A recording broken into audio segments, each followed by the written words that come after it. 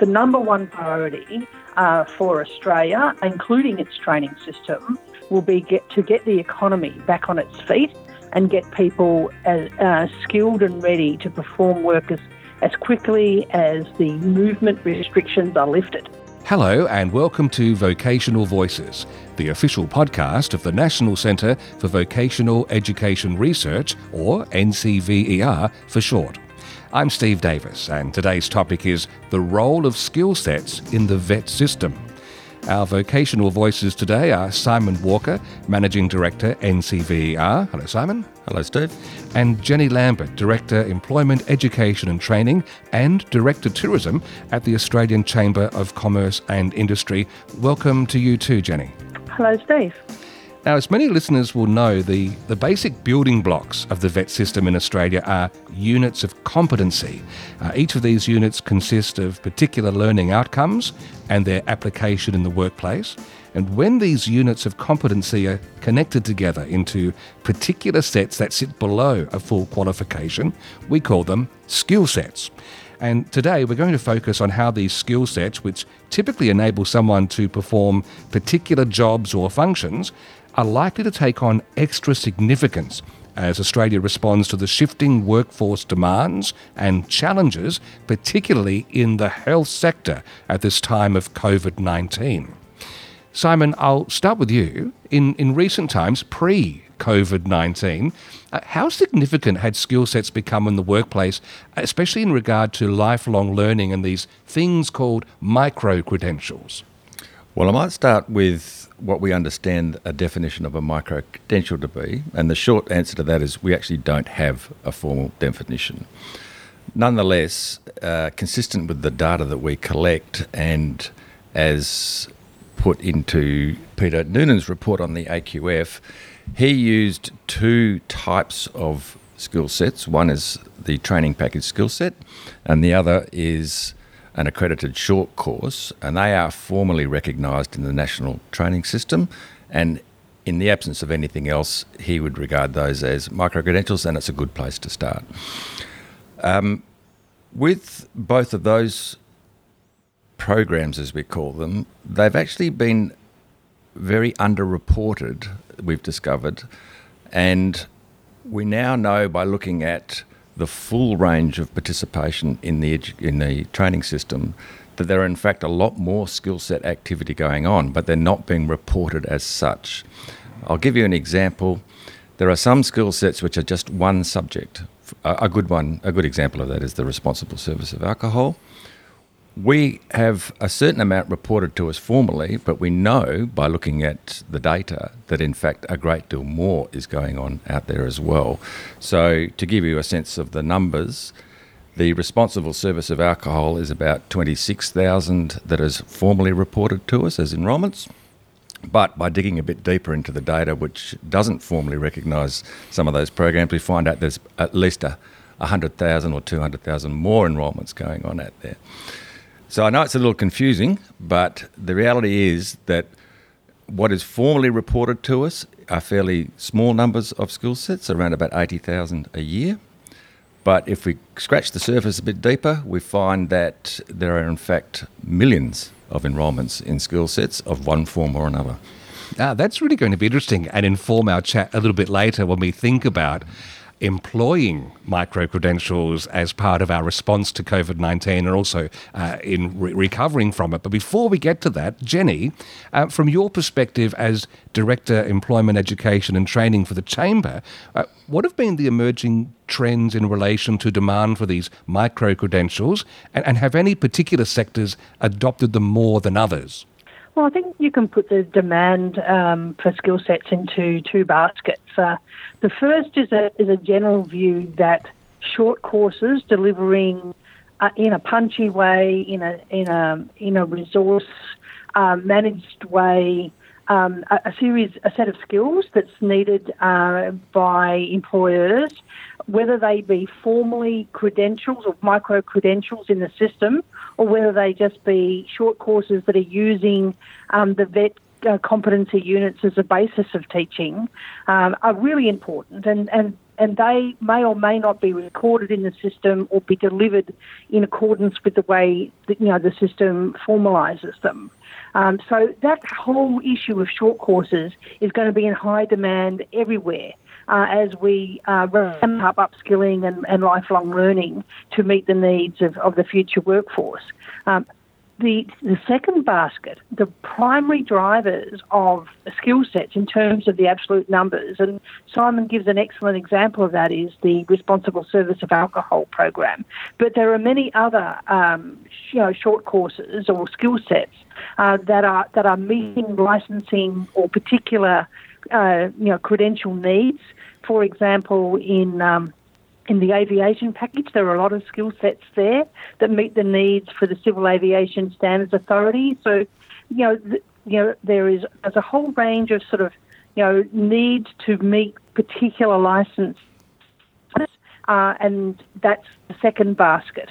In between those two things, of course, there are growth areas, for example, with skill sets in the supporting the National Disability Employment Scheme, where, for example, Queensland has agreed to fund skill sets in those areas, and that can certainly drive where you can get access to funding. That will also drive formalising, baskets of skills into formal skill sets. What makes these upskilling, these short courses, these micro credentials so attractive? Is it getting some niche skills that are needed, or is it the speed aspect of being able to respond quickly to a new need that the bigger, more structured courses aren't offering at this point in time? Well, I definitely think it's about speed and cost of delivery and being targeted on what skills are needed for a particular work outcome. So in the space of the Responsible Service of Alcohol, it's a particular legislative need which everybody who works in a licensed premise needs to have. And that's what drives it. So there are Responsible Service of Gaming, there are other, licensed white cards, other licensed, the traffic controllers that operate the stop-start signs in the roads. I mean, they all have a need that drives the need for those students to get that qualification in order to access those jobs. But they don't need a whole qualification to access those jobs. So for them, it's a way of accessing the jobs in a cost-effective way and also in a timely way. Yeah, just to add to Jenny's comments, when we had a look at the full range of data to see what else was out there that wasn't formally reported, what we can see quite clearly is that the majority of enrolments in skill sets are around safety and compliance, and as Jenny's pointed out, licensing, but the licensing of itself is around safety and compliance in the main.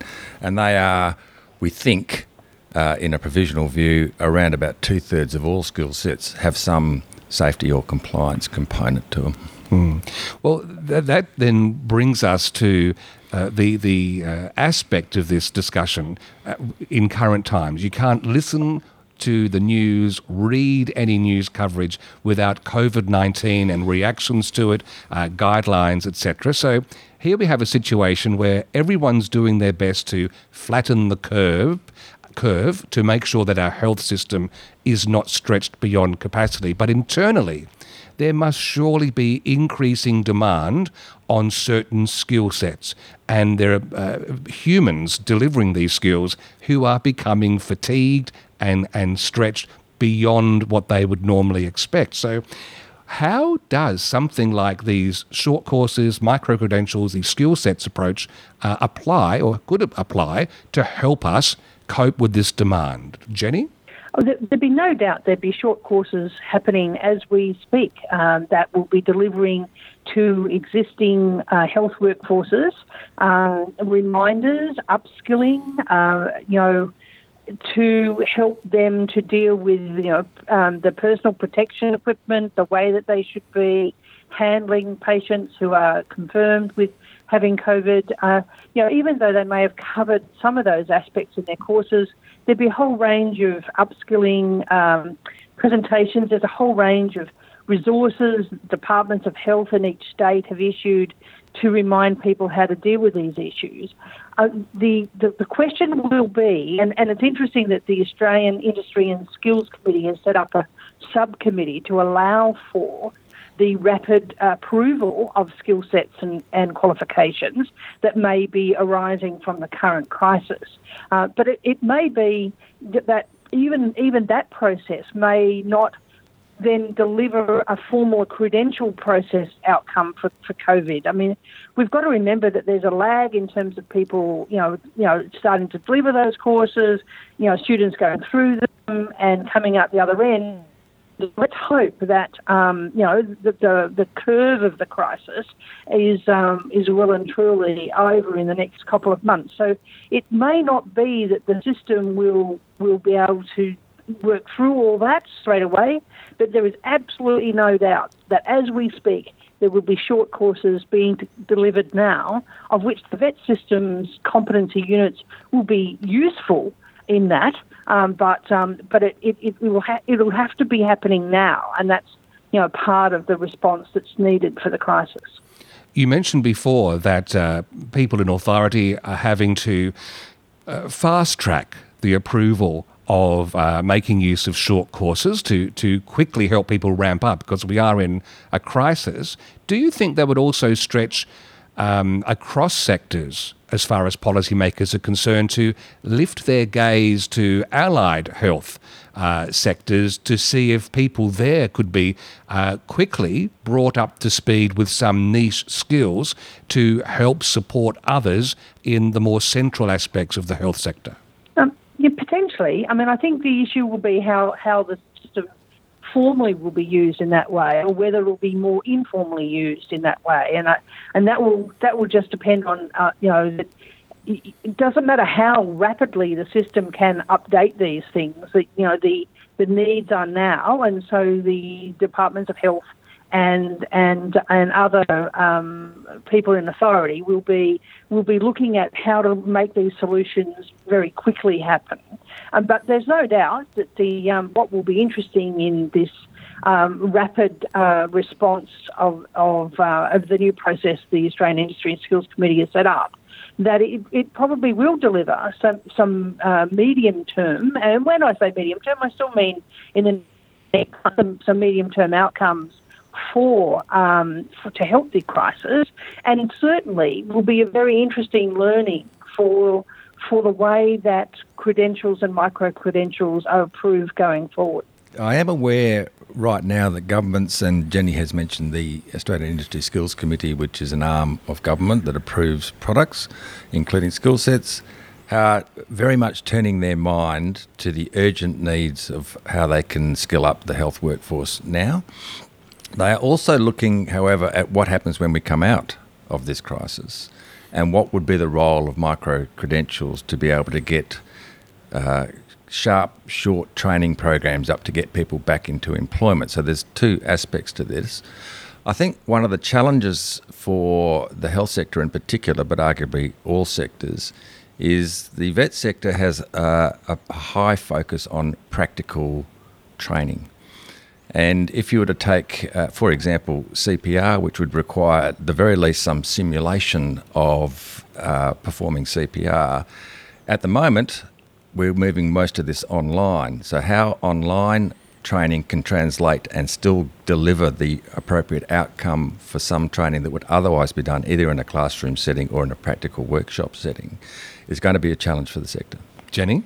Yes, it's. I think Simon makes a very strong point, and similarly, a lot of the training packages also require workplace experience, and it's going to be really hard for students to get what they call integrated learning or WIL experience within their courses, because these times are hard. So there will have to be, I'm sure, many workarounds to meet the short-term need. Now, that may be that many health institutions are willing to take people into their workforce who may not have finished the qualification, but because they still have to get the work experience component completed, but then do the work experience and get the qualification concurrent to them actually being employed. Now, that will be subject to any licensing or registration requirements, but these are the types of things they might have to do to work around, and there's no doubt that training providers are very challenged at the moment to deliver competency-based training. To where you are assessed according to the way that you demonstrate that you have learned the skill. They're very challenging times to do that by distance learning for many of the packages. Yeah, and just on that, right now the national regulator, the Australian Schools Quality Authority, is doing their level best to look at how some of the requirements for the specifications of how you teach and assess a unit of competency can be relaxed to the degree that it doesn't negatively affect the outcome, but nonetheless give training providers a bit more flexibility to be able to deliver and assess those units without the literal requirements that currently exist in those training package specifications. So there is a lot of energy right across government and its various authorities that are absolutely acknowledging this unique and extraordinary situation we're in, and making it as flexible as possible for training providers to deliver the sort of important skills we need now, and not putting up barriers to both students and providers to be able to get those outcomes. Can we just reflect momentarily, philosophically even, on the lasting impact this period of time will have in the vet sector? Because we've covered previously on this podcast and in many reports the glacial speed at which often courses are updated and respond to what's happening in the inverted commas real world. And here we have swung the pendulum to the other end. Methinks the genie will never go quite back in the bottle the same way. So perhaps just a moment, Jenny, to reflect on looking into the future. Once we're past this urgency of the COVID response, do we see a very different mindset within the vet sector when it comes to considering how to change courses and adapt in the future? I certainly think we will learn a great deal about any change in process and what is needed in order to get approval. I think some of the fundamental issues around speed of getting packages changed are not necessarily the way that they're sort of bundled. There's not a one-size-fits-all solution. So the packages that are really slow to update, and I think of two specifically at the moment in construction and electrical. I mean, they have been many, many years to update, and we have to solve more than just the process of approval to get those type of packages to be updated more quickly. And we have to always remember that if we update packages too quickly, then providers, it's a very expensive process to constantly update. So there's always a balance in here. But there's no doubt, though, that these challenging times will give us a lot of learnings that will help us in at least removing the administrative barriers. What it may not help us with is the case-by-case industry issues that are holding back some packages from being updated as regularly as they should be. To add to that, most people would know that there is a vet reform process going through. What they call a vet reform roadmap has been put out to public consultation. As a piece of work, obviously, it's been held up a little bit during this period. But within a wide range of reforms are reforms around the speed to market of training products, which includes, as Jenny said, the approval process, but it is more than that. And there's a lot of commentary around even the design of the product being made easier for changes to occur, being more flexible units, or even grouping up units into sort of wider range of outcomes so that you don't need to address specific tasks on a constant updating basis. So there's a whole range of activity that is started, arguably been put on pause, but we'll return to that as a wider piece around how we develop training products for the Australian national system. And I'll just remind everybody, we do have 1,500 qualifications, another 1,500 skill sets that are out in the market and have been nationally endorsed, and yet only a fraction of those are actually used.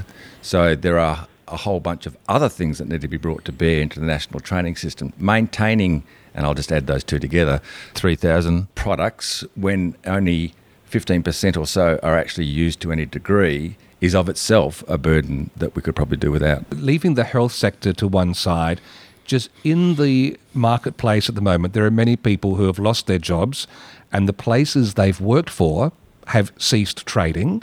So in the near future, as we start to return to normalcy, there will be employees looking for a place to work, and obviously some sort of micro-credential short courses are going to be a necessity to get into perhaps a change of direction.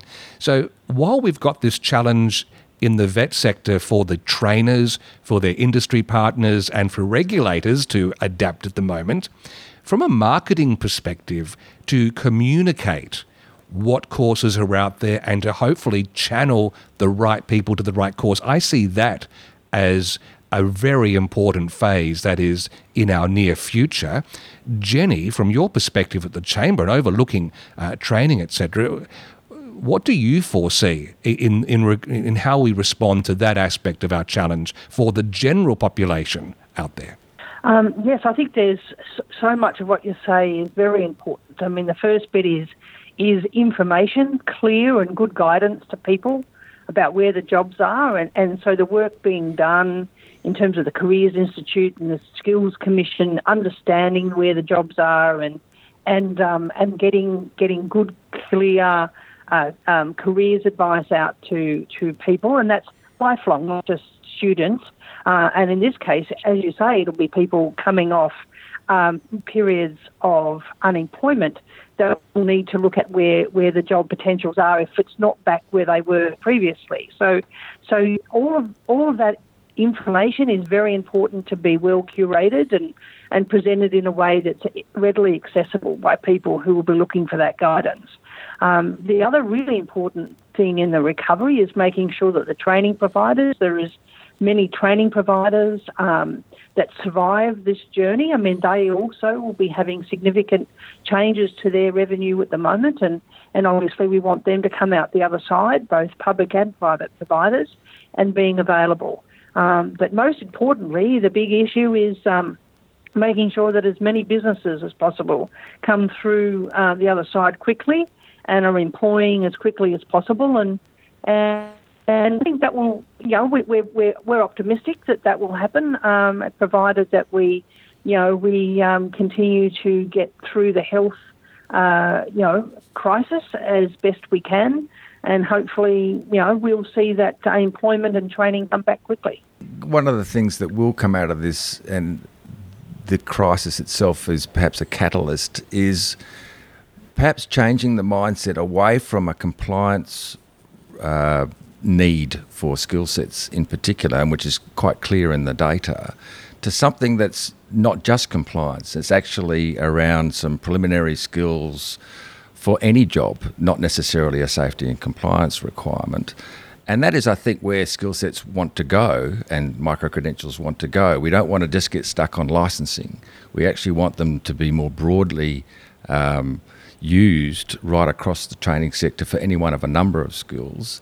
And there is potentially an opportunity here for, as long as people are made aware, and I think Jenny makes a good point, is most people don't know that they need a skill set, and a lot of employers can often find it difficult to articulate just exactly what those skills are. So getting that information out to people, if we need to get something done quickly, is going to be key to this. But perhaps what will come out of that is a broadening of the scope of use of skill sets beyond what is, as I say, a fairly tight focus on safety and compliance. So, in other words, you're saying not just safety and compliance, but looking at this aspect of learning as part of lifelong learning, that sort of mindset, isn't it? Yes. Right. Do you think, as in a Jekyll and Hyde scenario, we embrace skill sets, we know they're part of the foundation blocks in getting together some qualifications, Is there a dark side in focusing on these smaller units that costs us some of the benefits of an extended arrangement of learning for a fuller qualification? Jenny, what do you think about that?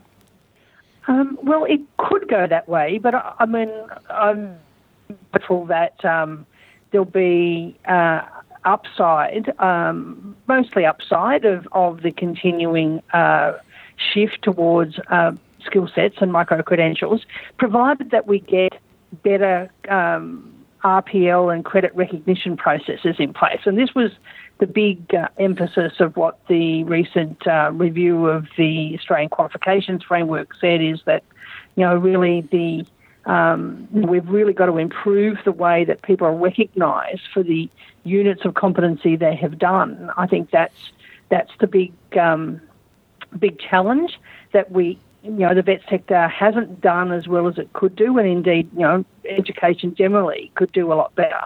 And so if we can get that improved, then people doing skill sets, then which can ultimately be recognised as part of a broader qualification, is a win-win. It gets a quicker solution to immediate skills acquisition with the medium to longer term objective of getting a qualification. But it's trying to solve. If we can't solve that credit recognition process, then I guess there is a potential for people not to see a qualification outcome in the long term. But that said, as long as they've got a great job and that they've got the skills they need and they're happy, then everyone's benefited as well. There's plenty of views around the notion of substitution of skill sets for qualifications, and I think you'll find most people would still want to preserve them as complementary aspects of the system.